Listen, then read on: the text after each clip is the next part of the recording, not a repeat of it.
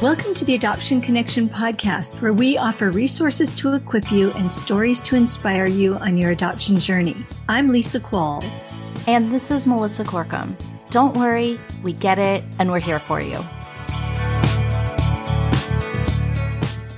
Well, hey friends, welcome to our episode today. Here at the Adoption Connection, you know we value the voices of all members of the adoption triad. We also believe in the power of story to allow us to enter into a deeper understanding of another person's experience. So today I have Jennifer Hiltebeitel with me. She is both an adoptee and an adoptive mom. She is part of The Village, which is our membership community. And she also co-facilitates our Enneagram book group with Melissa and me. So I'm just delighted to have my friend here. Jennifer, will you just introduce yourself to our listeners? Sure. Thanks, Lisa. It's an honor to be here at the Adoption Connection. Yes, my name is Jennifer. I live outside of Philadelphia. I have two children, one through birth and one through adoption. My oldest is a sophomore in college and my youngest is a sophomore in high school. Eric and I have been married 23 and a half years. I like to say I'm a retired teacher. I taught fourth grade with a master's in multicultural education prior to Skylar's birth. And now I'm actively involved in my church. I work in several ministries, including a support group for foster and adoptive moms, which is a lot of one-on-one encouragement at this point with very busy moms with young kids. And I mentor teen girls. So I work with middle school and high school girls, and those are some of my passions. Yeah. The first time I heard a little bit of your story, I thought, wow, I want to know more. And honestly, I still only know little bits of it. So this is as much of a new learning story for me as it is for our listeners. So can we go all the way back and will you share your story of being an adoptee?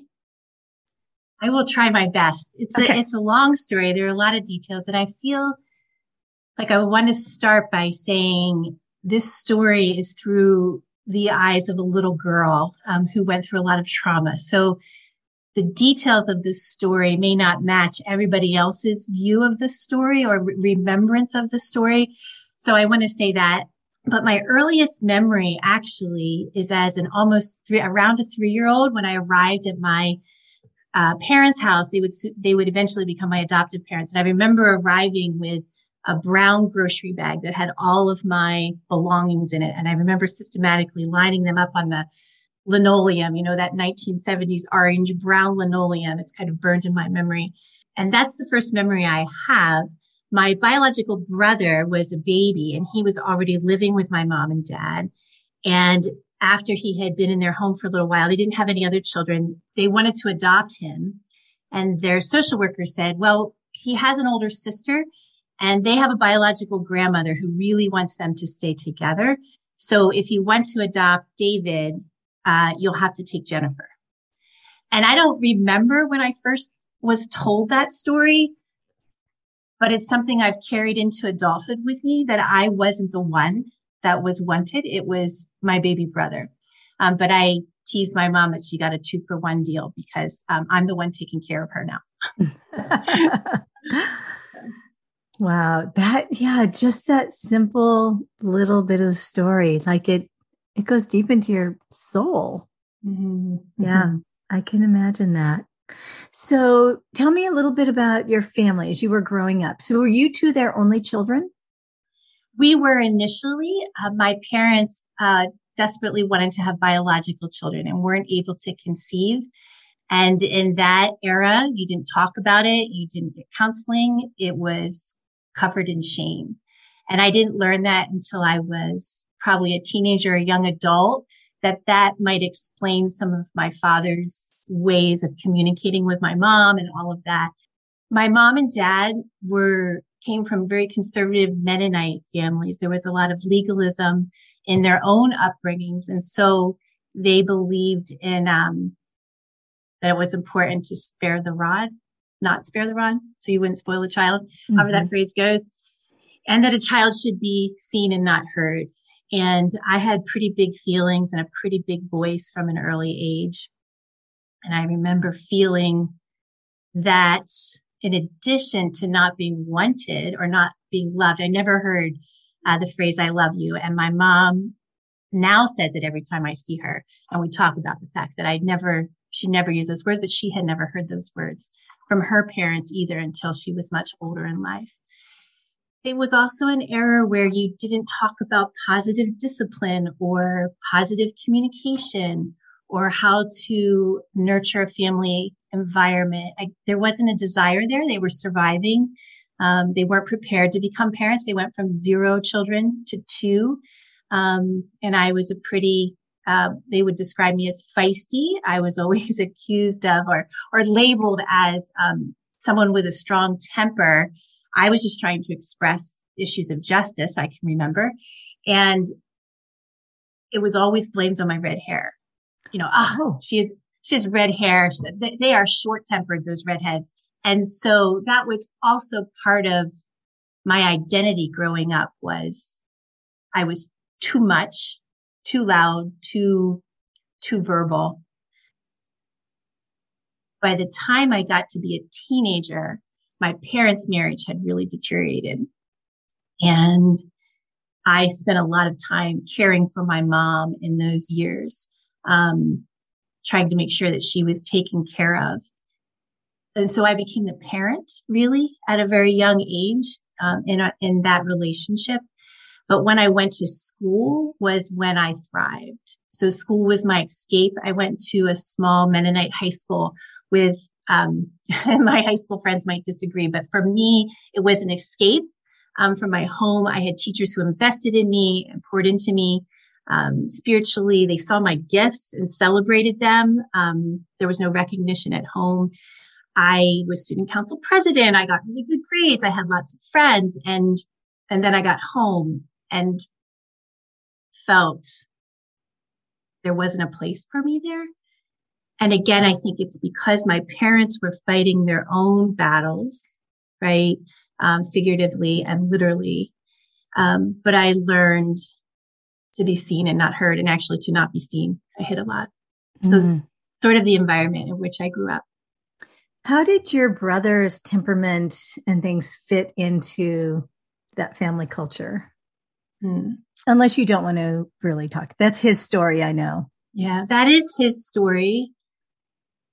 He will eventually talk about how I met members of my biological family and how those pieces helped me sort of put together the whole picture for David and I as littles. But what I learned later on in meeting my biological family is that I had a pretty stable beginning in the first 2 years before I entered foster care, where David as a baby, I think our parents were already struggling with their drug addictions at that point. And so I think that impacted his brain in big ways, even though he had this full head of, big red curls and just was adorable. It was evident at an early age that he was struggling with a mental health issue, but we didn't talk about that in the 70s and the 80s even. And he just always looked as if he was getting into trouble. And I was always embarrassed. We were a year apart in school, a year and a half in age. And so my parents, all of their attention was on managing the fallout from his choices at school and at church and in the community without any guidance. They didn't have any guidance on how to raise a child who had ADHD, or eventually he was diagnosed with bipolar disorder. And I don't know when that would have been diagnosed now, when that would have developed in him. By the time I went to college, he was a senior in high school, and he went into a juvenile delinquent home. And I was humiliated. That was a lot about, again, feeling like my home life wasn't a safe place.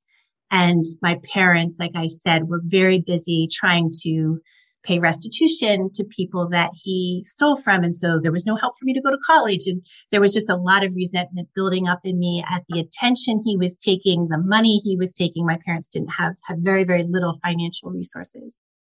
And then I was constantly there to care for my mom at the fallout of all of his decisions over the decades. So he would really, really like for us to be in close communication now. And for me, there's a lot of trust over many years that has been broken, and has been very difficult. I have compassion for him when I think about our biological beginning, knowing that as an adult, he's made a lot of choices that have harmed me and my mom, but he was a child in a situation where he didn't get the care that he needed. Yeah. Wow. It's so sad. Children need safe adults to meet their needs. It's just so impactful when children are neglected or abused. Yeah. So throughout the years, did you think about your first family? Did you fantasize, imagine? What was that like as a child?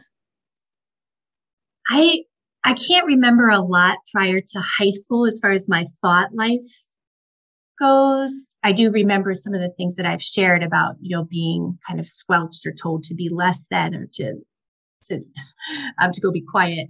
But it was in high school that I just began to wrestle. It was so obvious. People used to say, oh, when did you first find out that you were adopted? Because again, in the 70s and 80s, people were discovering they were adopted because they just hadn't been told. And people wanted to know. And I'd say, have you met my family? Because there wasn't any way to hide that. Not only my appearance, my parents both had very dark hair and olive skin, and David and I were very fair skin with red hair.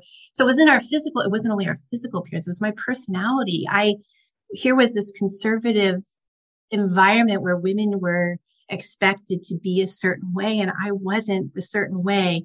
And so I was really wrestling. And in high school, I was meeting families that didn't look and sound like the families that I grew up in. And I was staying over at people's houses and discovering like I had more in common with some of my friends' parents than I did with my own parents. And I did begin to fantasize about what must my biological family be like. But what supplanted that thought was, well, if they had really wanted or loved me, they would have kept me.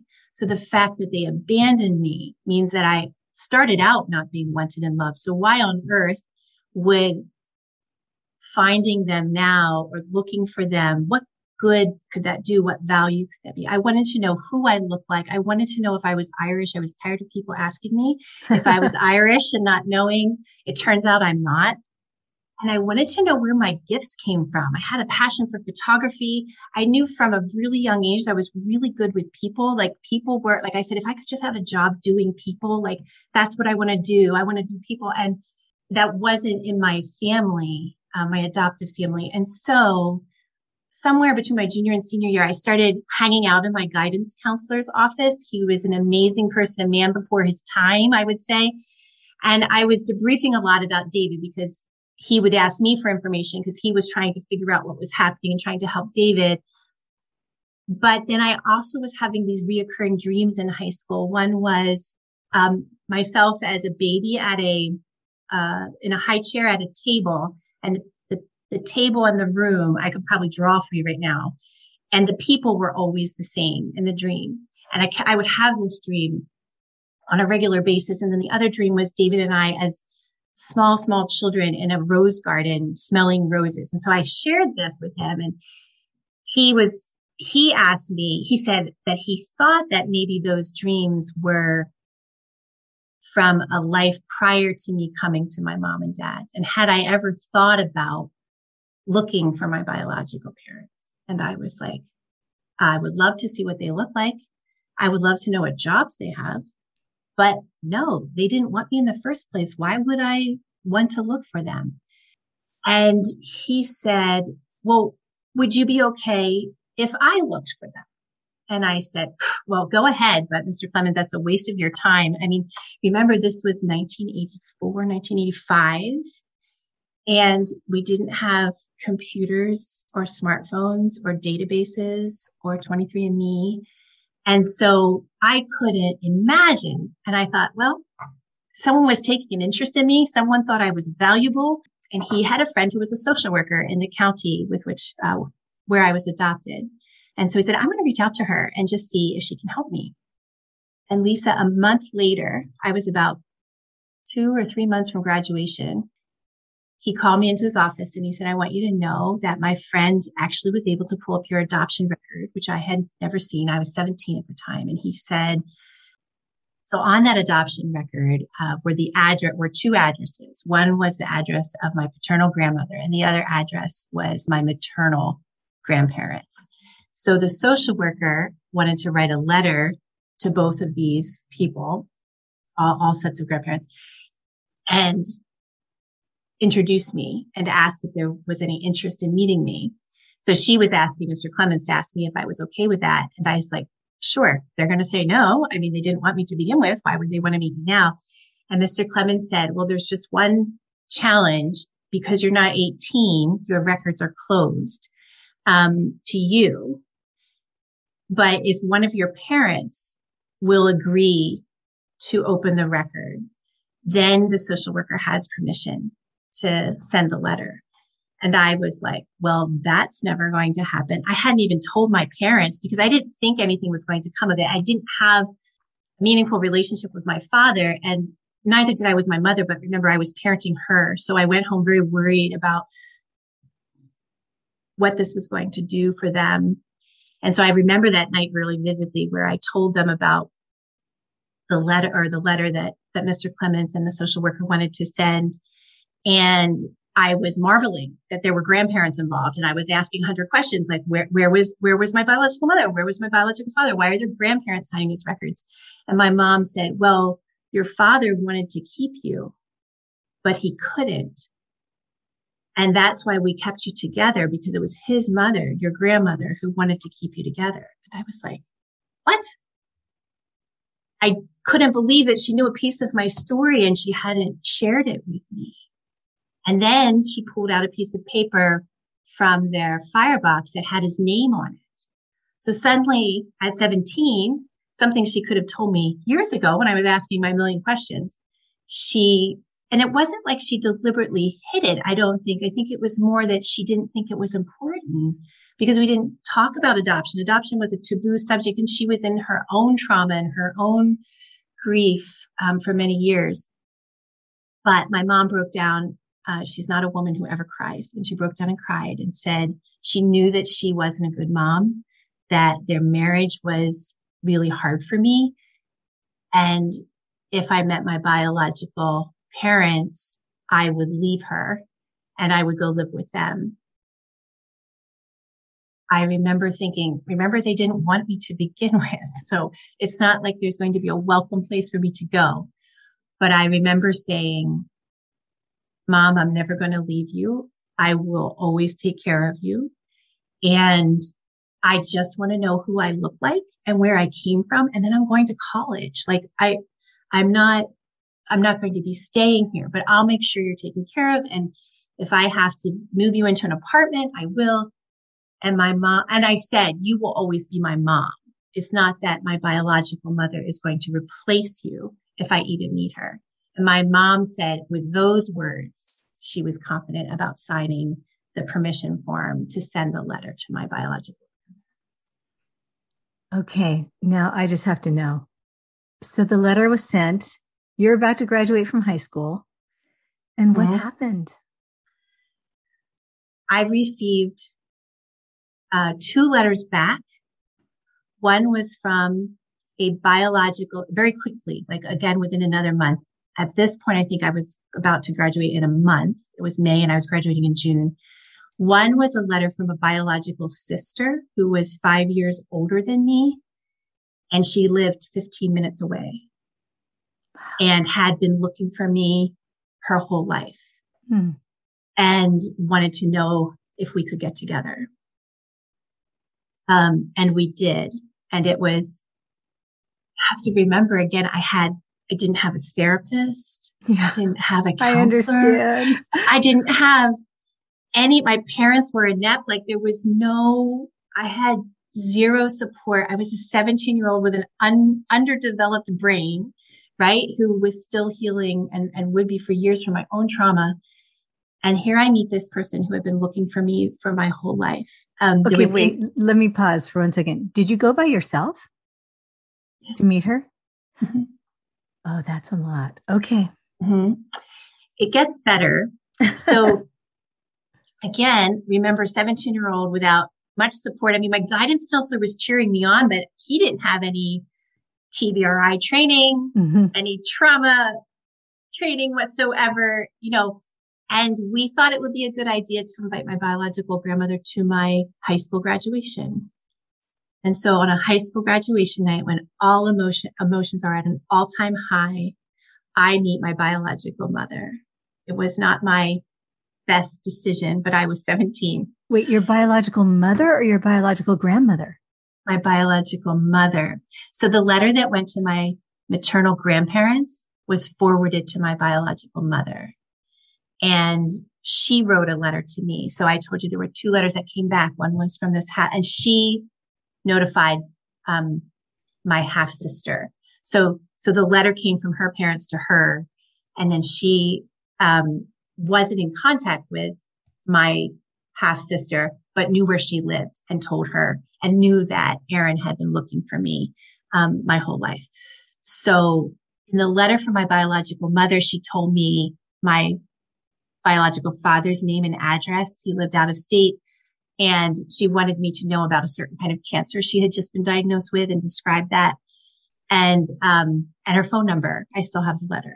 And so I called her and invited her to my high school graduation without any framework, without any scaffolding to process any of that.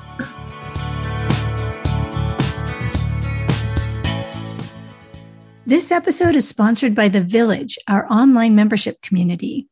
The Village is for you if you feel like no one gets your life, you crave authentic and supportive community, you want a one-stop shop for training and resources, and if being an adoptive parent feels harder than you ever imagined. Inside The Village, we offer things like mom and dad only gatherings, workshops with guest experts, behavior Q&As, Enneagram conversations, and continuing support for overcoming blocked care. As a valued podcast listener, we want to offer you a special code to get 50% off your first month. So go to theadoptionconnection.com/village and use the code podcast. You're pouring your heart out for your family, and we want to pour into you.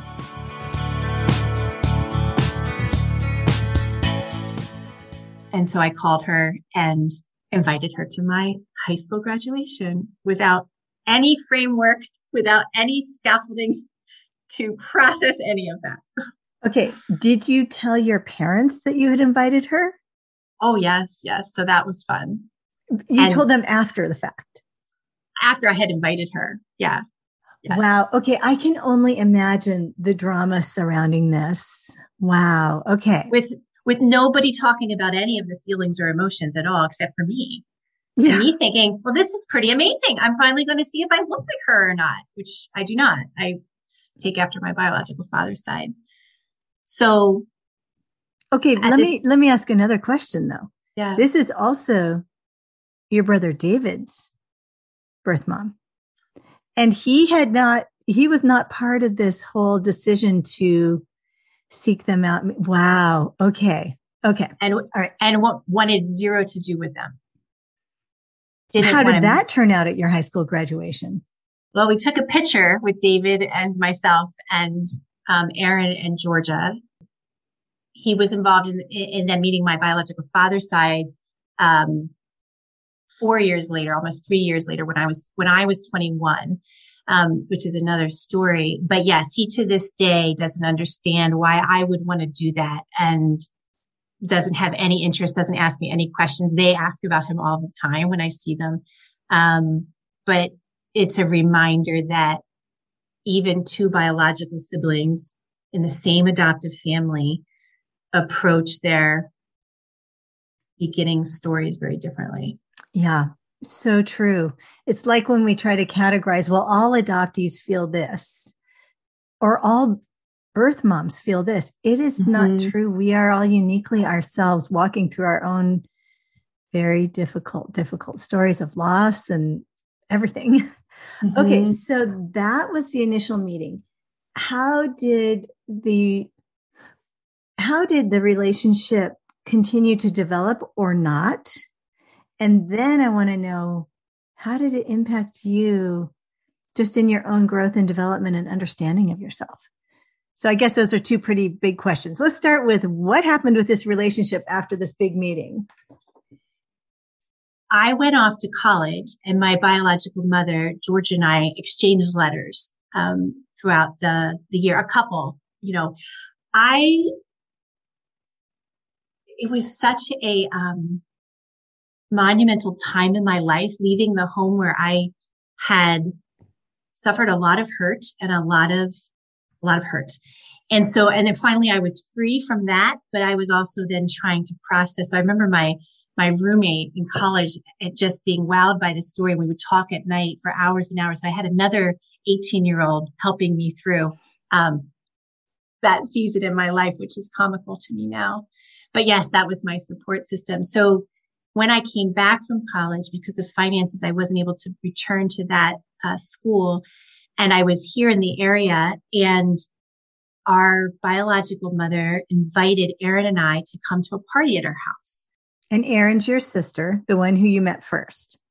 The one who I met first. And she had a son, Joseph, whom I adored. And at the time, he was maybe 4 or so. And so she invited the 3 of us to come to this party that she had at her house. And we went to the party, and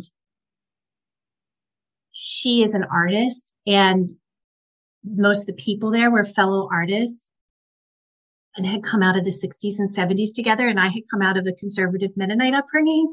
So I was experiencing some things for the first time that I hadn't in a while ever. And when we arrived, Georgia was busy. She was remarried, and they were busy with the party, and they had 2 young children who were my half siblings. And so I was just really enamored with these 2 little ones. And we were playing with my nephew with these 2 little ones. And I was trying to take pictures, and I'm so glad I did, because I never saw them after that night. But people would ask us who we were, how we knew Georgia. And we had to explain that we were her biological daughters, and her friends only knew her as a mom with 2 little ones. And the looks on their faces, the first time we told, like when we were asked and we answered, we were shocked. And I felt like I had read that book, Flowers in the Attic, and it's a very different scenario, but I felt a little bit like that, where the children in that book were, I believe, kept up in the attic, and the biological mom had a whole different life downstairs. And I felt a little bit like that we had been brought in to be shown off, or to be, I don't know what, but I was devastated. Erin and I left without talking to Georgia about it. We were so hurt and so upset that there wasn't an introduction meet, or her friends weren't told ahead of time, and I was so mad and so hurt. And so I wrote her a letter in the way that I communicate honestly and directly, and just said how hurtful that had been. And she wrote a letter back, very scathing, about how privileged I was, that I had just walked back into her life. And of course, at this stage in my life, and through a lot of transformation and a lot more experience with first moms and life, I would say, I now have such compassion for her. I can't imagine what that was like for me to just walk back into her life. But I knew at that time that I was still the child, even though I was 18. And I was distraught that she was blaming the hurt on me. And so that was our last letter. When I was 24, I was backpacking through Europe, and I was sure I might not come back. And so I felt like I had to have closure with a lot of things. And so I wrote her a letter at that time, telling her that I would always be grateful to her for giving me life, for agreeing to see me, for coming to my high school graduation when that couldn't have been easy for her. I was so much wiser 5 years later. And I never heard back from her. But I felt like it was closure for me. And what I was realizing then, as I met my biological father at 21 as well, they both had a lot of issues from abandoning me. I don't think my father has ever forgiven himself, and remains in just has really struggled for many years, because I don't believe he's ever forgiven himself for walking away from us. What I wasn't prepared for was a whole bunch of adult issues that a 17 or 18-year-old without a therapist or a counselor to guide her could have. I didn't know anything about drug addiction. I didn't know anything about a lot of adult issues at that point, led a pretty sheltered life. If I could go back, I would do things differently. But I think your second question might have had something to do with how it impacted me. Okay, before we go to that, I have there's a piece missing in the story that maybe you already said, but who did Erin grow up with? Who was her family? Because if she was like dropping, I assume she grew up with your birth mom, no? No, she did not. So our biological mother had a drug addiction and decided to move to California to go into rehab. And when she did that, the story goes, how it has been told to me is that, and Erin remembers this, her biological father came to the house. So it was Erin at 7, and I was 2, and David was a baby. And her biological father found out that Georgia had left us with my biological father. So he came, she would visit him on the weekend. So he came and took her, and she wanted to take me with her. And he was like, nope, only you can come. So she grew up with her biological father. Okay. All right. I needed that piece of the puzzle to understand that. So, okay. Now go on to, I think we were going to talk about, so how did this meeting them, how did that change your experience of who you were, your story, things like that? A big piece of my story that we probably don't have time to talk about, but is one of the most impactful parts of my story, is that I was somehow logically, as logical as a 17-year-old can ration. I was prepared for the rejection again. I was prepared to be abandoned again. I was prepared to be unwanted and unloved, but I wasn't prepared for my biological father's mom, my grandmother, her sisters, their kids, and their kids all wanting to know me. And my biological grandmother had looked for me on the streets of Philadelphia for years, hoping we would pass one another. And I had 20 or so very, very amazing years, getting to know my biological grandmother and her sisters, being spoiled, being showered upon. And then my children, when they were very little girls, being showered upon. And so I don't have a relationship with my biological father other than a card or two a year, but he lives near my uncle who cares for him. And my uncle and I are very close and we visit every year. He became an adopted dad. He and his wife adopted 2 children. And so I was part of this amazing circle of them watching he and his wife adopt 2 amazing guys. And so I would go back and do it in a New York Minute again, but with therapists. Yes. Now that I know a lot about therapy and the Enneagram, I would go in with a support team. But because just knowing who I look like and just knowing where I came from and some of the pieces to my story have brought me a peace that I didn't have prior to that. And it has brought me an appreciation for my adoption. I resented being adopted for many, many years. I was very bitter. Really, God, this is your best for me? And now knowing how I might have grown up, I am very grateful. I still think that it could have been done better, but I do believe my parents did the best they could with the little resources that they had.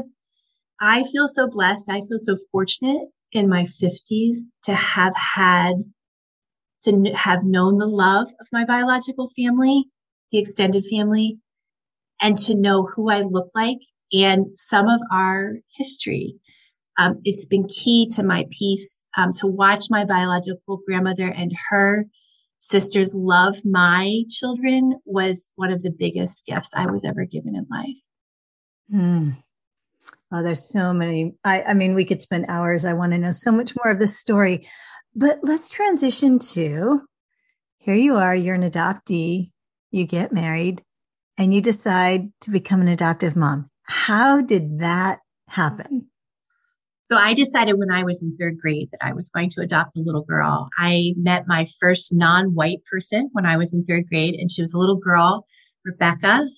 A local family in the Mennonite community had adopted from Korea, she and her biological brother, into a very large family of both biological and adopted children. And there was no ESL back then. And I watched this black-haired girl with intensity on the playground and thought, who's helping her? I remember feeling this as a 9-year-old. Who's going to help her communicate? How is she going to know how to get lunch? And so I befriended her. And as we grew up together, her family life was also very difficult. And she had memories. She was 9. She was actually 10, I believe, because she was a year older, because back then you just put a kid down a grade and hope the English caught up. And then you fast forwarded them a year and added more trauma to them. But she and I can remember behind whispered doors in her bedroom talking about how we were going to adopt one day. And I can remember as a teenager saying, I want to give a little girl the unconditional love that I know can be given. I want to adopt a little girl and show the world how it can be done right, how you can help a little girl feel wanted and loved every day of her life. So when I met my husband much later in life, I said, hey, on our second date, I think, how do you feel about adoption? He wanted to know how I felt about the death penalty, and I wanted to know how he felt about adoption. And he had never considered it. I also had some health issues and didn't believe that I could have a child biologically and didn't care. I had planned to adopt. If I hadn't met Eric, my plan, my very arrogant know-it-all plan was that I was going to adopt by the age of 30 if I didn't find someone to share life with. And God knew better and quickly gave me Eric right before I turned 30. And so Eric said, well, I would love to have a biological child and try. And if we can't, I would be happy to adopt. I just have never thought about it. Yeah, there's more to details to that story, but I, of course, in my perfect plan, wanted 2 biological children and 2 children through adoption because I was passionate about going to Korea because of my friend Rebecca. And we had many foster children in our home growing up after David and I were adopted. And it was a very traumatic childhood of saying goodbye. And I felt that I couldn't do that as an adult.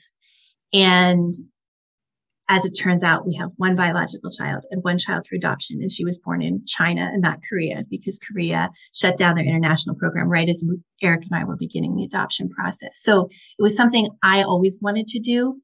And I've made it clear to Cameron, whom we adopted, that it was never second best because that's the message I needed to hear when I was growing up. It was a first choice. It was just that Skylar came first.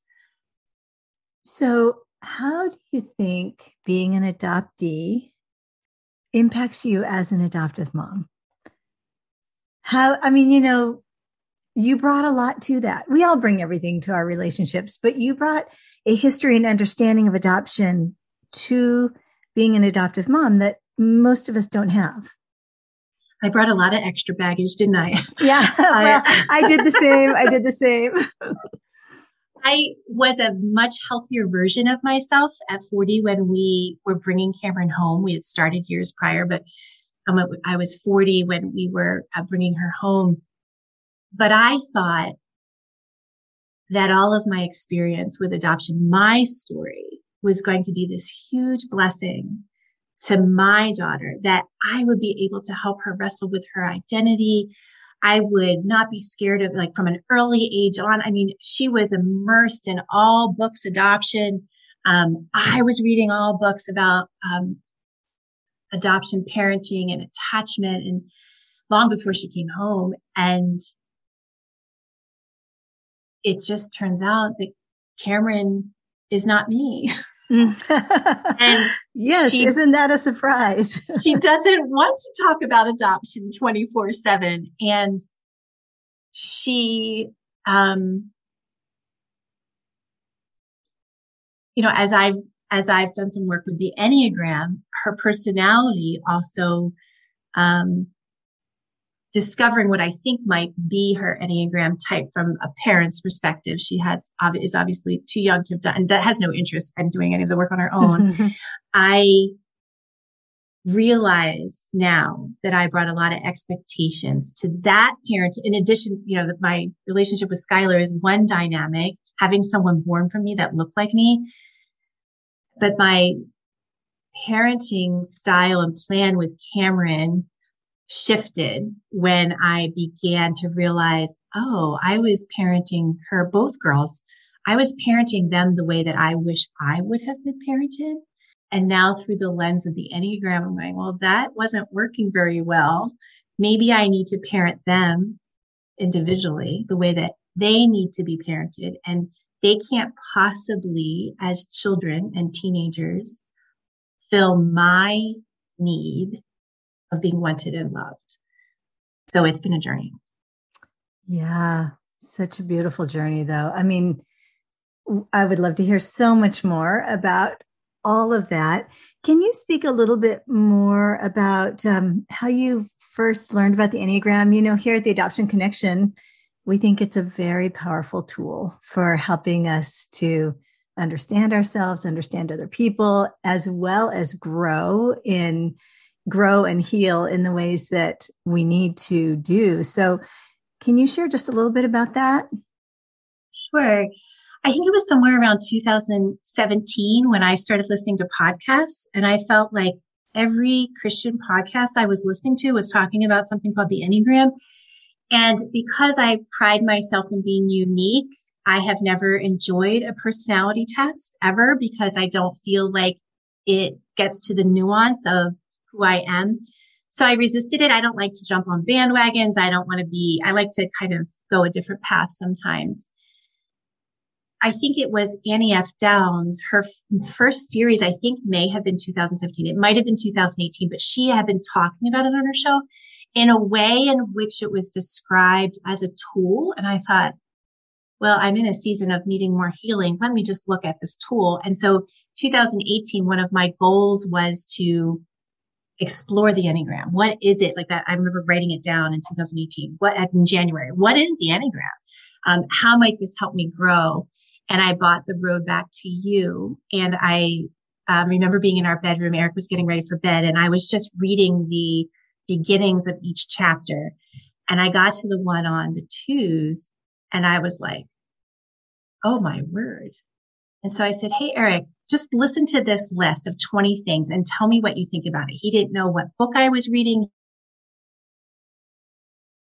He didn't know what it was. So I'm listing out the statements from the twos. And there were about 4 that I could not relate to, but 16 I had checked off as being something that described me. When I got to the end of the list, even before that, he kind of stopped what he was doing and just kept focusing on me. He said, well, I don't know what book you're reading, but who wrote a book about you? Wow. And we had a good laugh about that. And I had never felt so understood and didn't like the fact that there were maybe hundreds of thousands, if not millions of other twos, but I had never felt so seen or known or understood. And then so that's been 4 years of me just reading everything I can get my hands on, listening to all the podcasts, because it has changed the way that I parent. It's changed the way it's grown my relationship with Eric. It's grown my relationships outside of our home. It's given me compassion where I may not have had it before.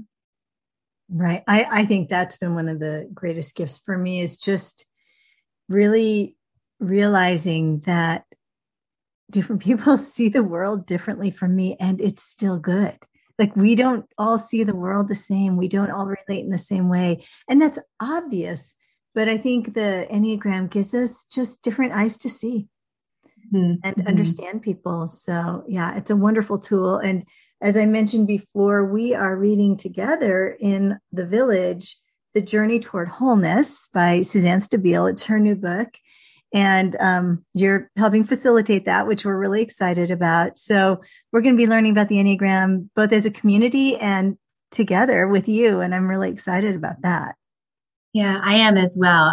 I feel like I'm a perpetual student. That's why I became a teacher. So I would never at this point say I have the depth of knowledge needed to teach others, but it's so much fun to learn alongside of one another. Yes, it really is.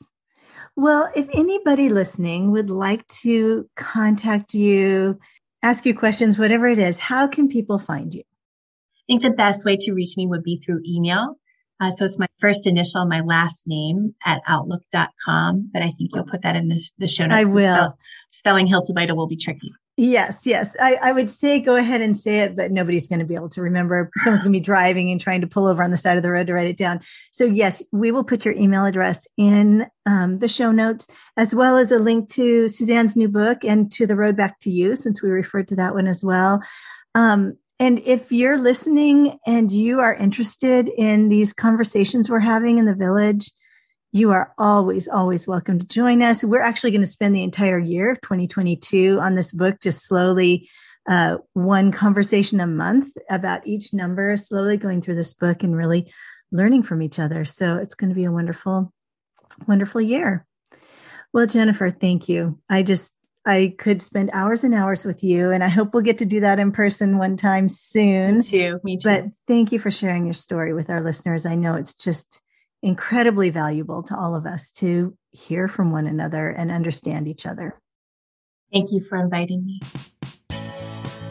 Before you go, we'd love to connect with you on social media. Our new Instagram handle is @postadoptionresources. Or better yet, join our free Facebook community at theadoptionconnection.com/Facebook.